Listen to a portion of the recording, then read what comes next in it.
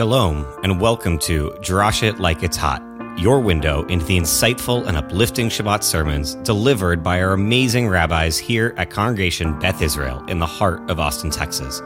I'm Aaron Perchonik, your host and the tech guy usually behind the scenes, ensuring our streaming services run like clockwork, or at least JST. Yes, it's a bit strange for me to step into the spotlight or behind the mic.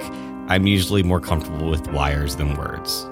Each week, we'll dive into the wisdom and teaching shared by our rabbis, exploring the meaningful messages that resonate with our community. But before we delve into the sermons, we'll also bring you the latest updates and Hodaot from our vibrant synagogue life. So, whether you're tuning in for the sermons, the updates, or just to hear me stumble through my newfound role, get ready for everyone's favorite phrase, smash that subscribe button, I have to say it, and get ready to embark on a journey of inspiration, reflection, and the occasional tech-related tangent. Welcome to Drash It Like It's Hot. Stay tuned for more.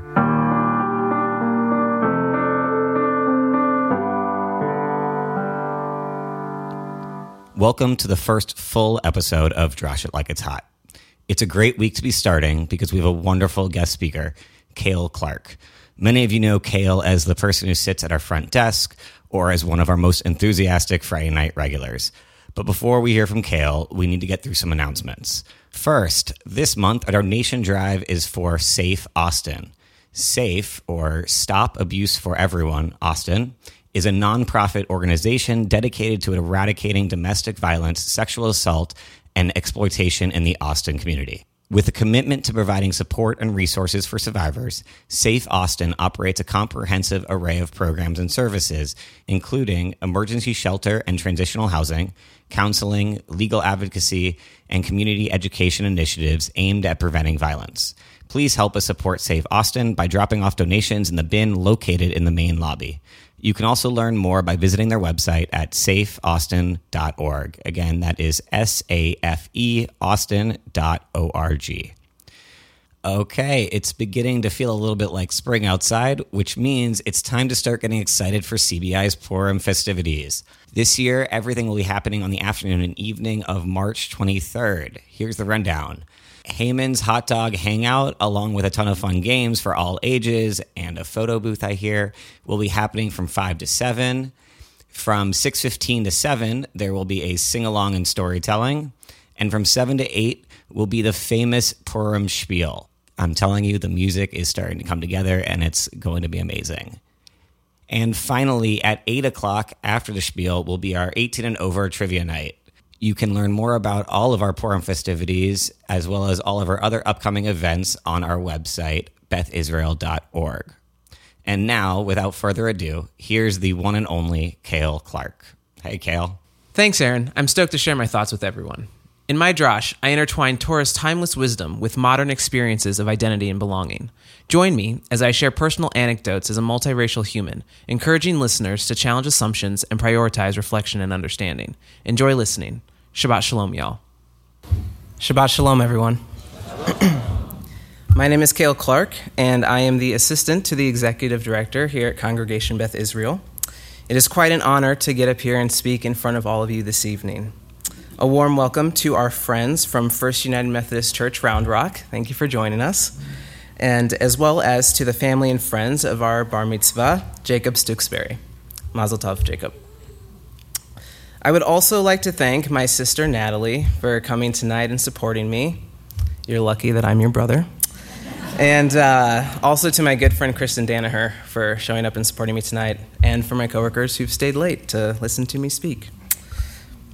So before I dive into our focus for tonight, I would like to share with you all that this particular Shabbat marks my 1 year since my first CBI service.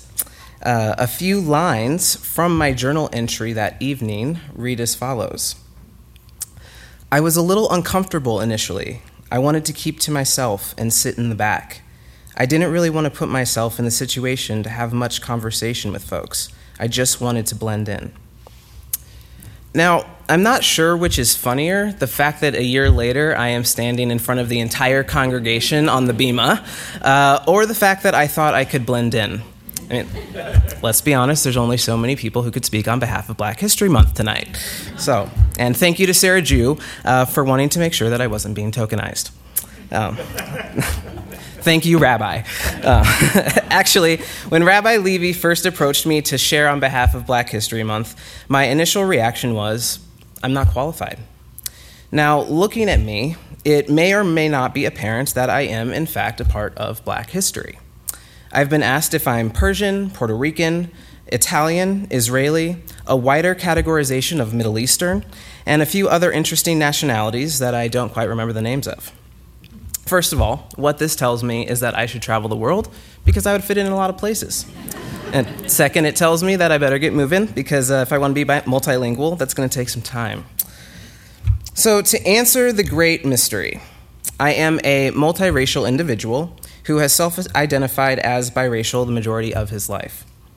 On my mother's side, I have Irish, German, Scottish, and English heritage, and on my father's side reside my African American and Cherokee roots. So, if I have African ancestry, why did I question whether or not I was qualified to speak on behalf of Black History Month? Well, identity is a funny thing.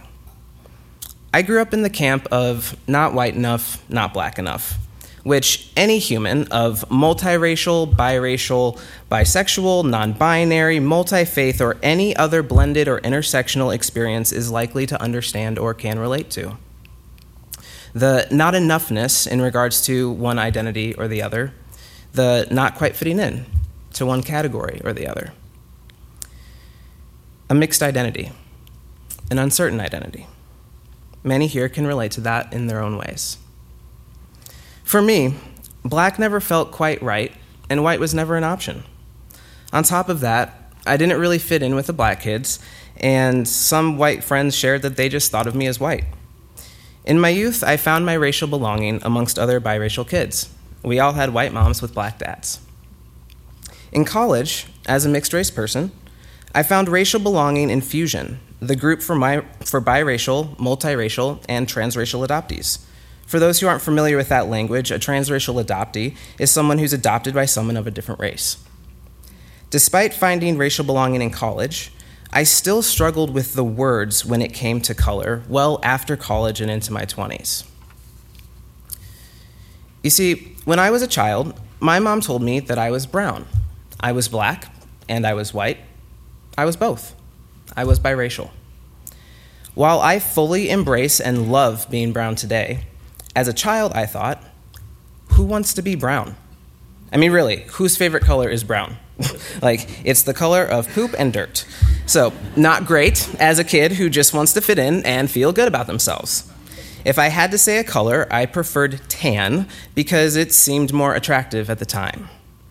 Ultimately, I most often said biracial. That was my identity, and that was the answer to everything, even when it was clear that it was a color-specific question. It took the racial upheaval of 2020 to propel me deep enough into my racial healing journey that I finally began to embrace the gift that my mother tried to give me as a child. I embraced being brown. I finally felt seen with that word, and it felt good. I was proud to be brown, and all of me was included. No part left behind, not even my Cherokee part, especially not my Cherokee part. Brown was the answer to an otherwise very uncomfortable identity crisis, and it was a great thing. My friend Melissa Okamura summed it up beautifully in her poem to her two biracial boys of Japanese and European descent. She tells them that they are not half white and half Japanese, but they are fully white and fully Japanese. They are not 50-50, they are 100-100.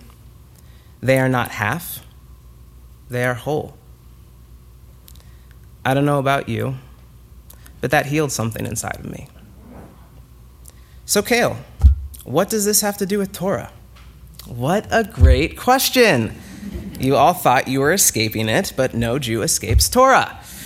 So, now that I know that a vast majority of you have read this week's Parsha. So for those very few of you who have not yet read it, I asked ChatGPT to provide a summary. For those who don't know, ChatGPT is artificial intelligence, because despite the fact that I did read this week's Parsha, I will never come up with as good of a summary as ChatGPT. You laugh because you know. So here we go. Exodus, or Shemot 25:1 through 27:19, covers God's instructions to Moses regarding the construction of the tabernacle, a portable sanctuary where God would dwell among the Israelites during their journey through the wilderness. The details include the materials needed, the design of the Ark of the Covenant, the construction of the tabernacle itself, the furnishings such as the altar, the lampshade, and the altar of incense, as well as instructions for the priestly garments and consecration rituals. These chapters emphasize the importance and precise craftsmanship and adherence to God's instruction in creating a sacred space for worship and divine presence. Woof. Now, Jacob.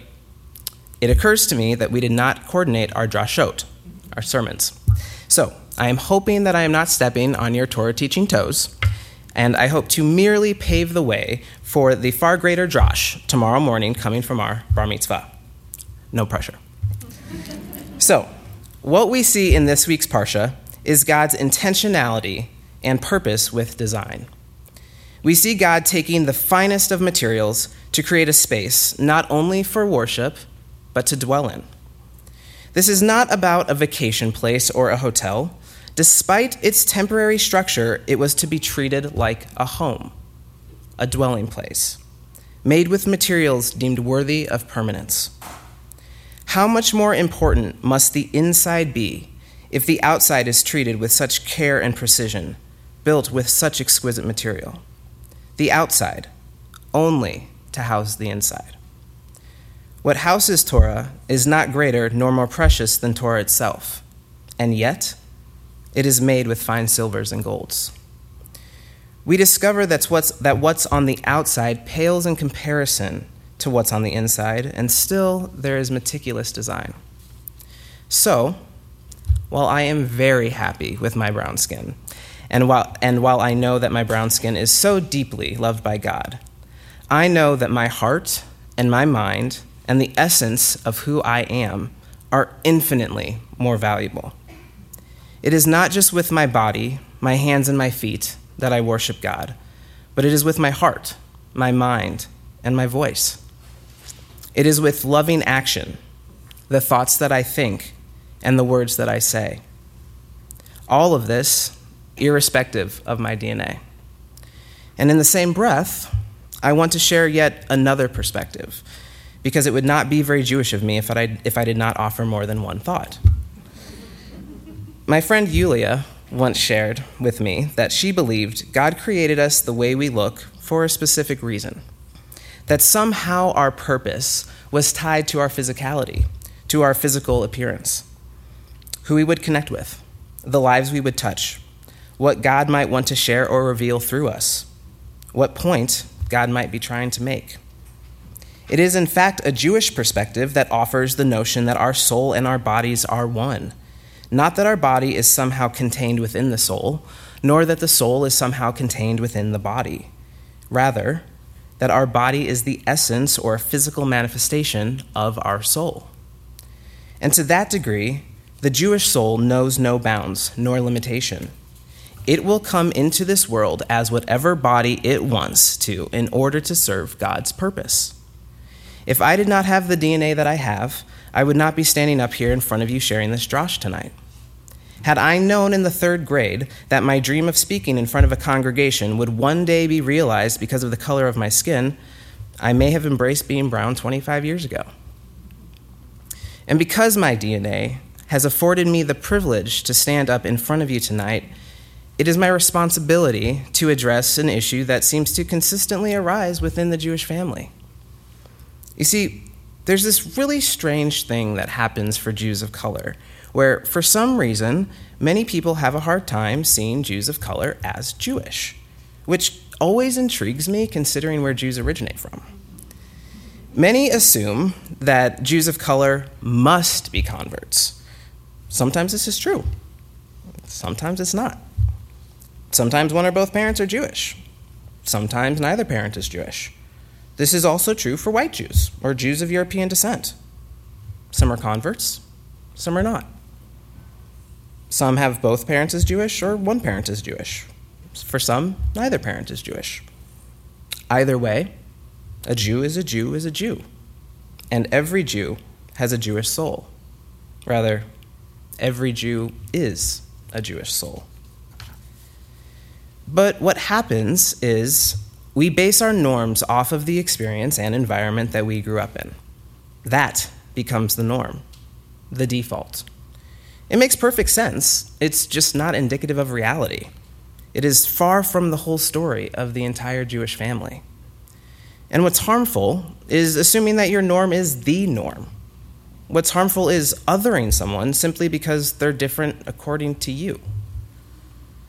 If there's one thing I would ask of each person in this room and those watching over the live stream, it's that the next time you see a Jew of color, you think twice before asking them what they're doing here, or what their story is, or whether or not they're a convert. And let me be clear, there is absolutely nothing wrong with being a convert. In fact, the Talmud has incredible things to say about converts, if I do say so myself, and I do. But my point is to discourage making assumptions and subjecting people to invasive inquiry. Anytime we make an assumption about another human being, we run the risk of denying the truth of the human in front of us. I urge you to reconsider asking a Jew of color any question that you would not ask a white Jew. Because at the end of the day, a Jew is a Jew is a Jew, and every Jew is a Jewish soul. Therefore, I strongly encourage you to first get to know the person in front of you, honestly and sincerely, before subjecting them to a line of questioning. You'll learn their story in time if you are, in fact, sincere in your friendship, and after you've earned the right to hear what they hold as sacred. Make a friend. Care more about the friendship, more about the human being in front of you than your curiosity of ancestry and origin, or in some cases, sexuality and gender.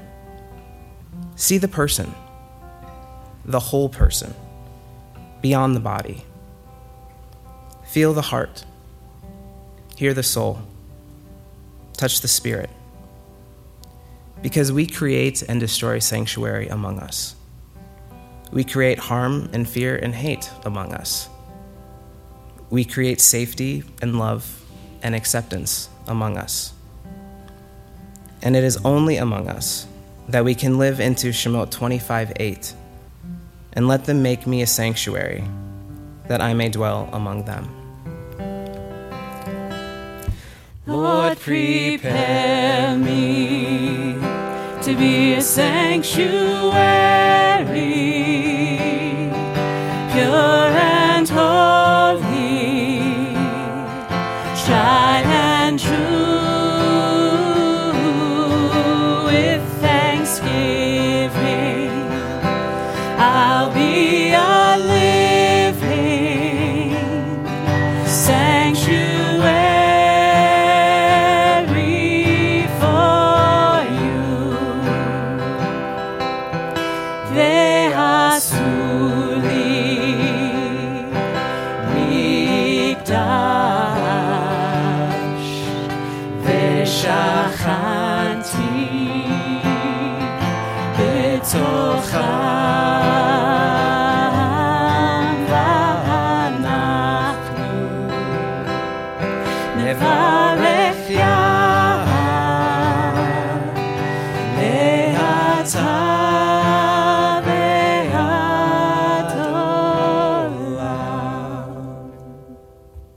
Shabbat Shalom, everyone. Thank you so much, Kael, for an amazing drash and for being part of our first ever episode. I hope you all enjoyed, and you'll listen next week. Shabbat Shalom.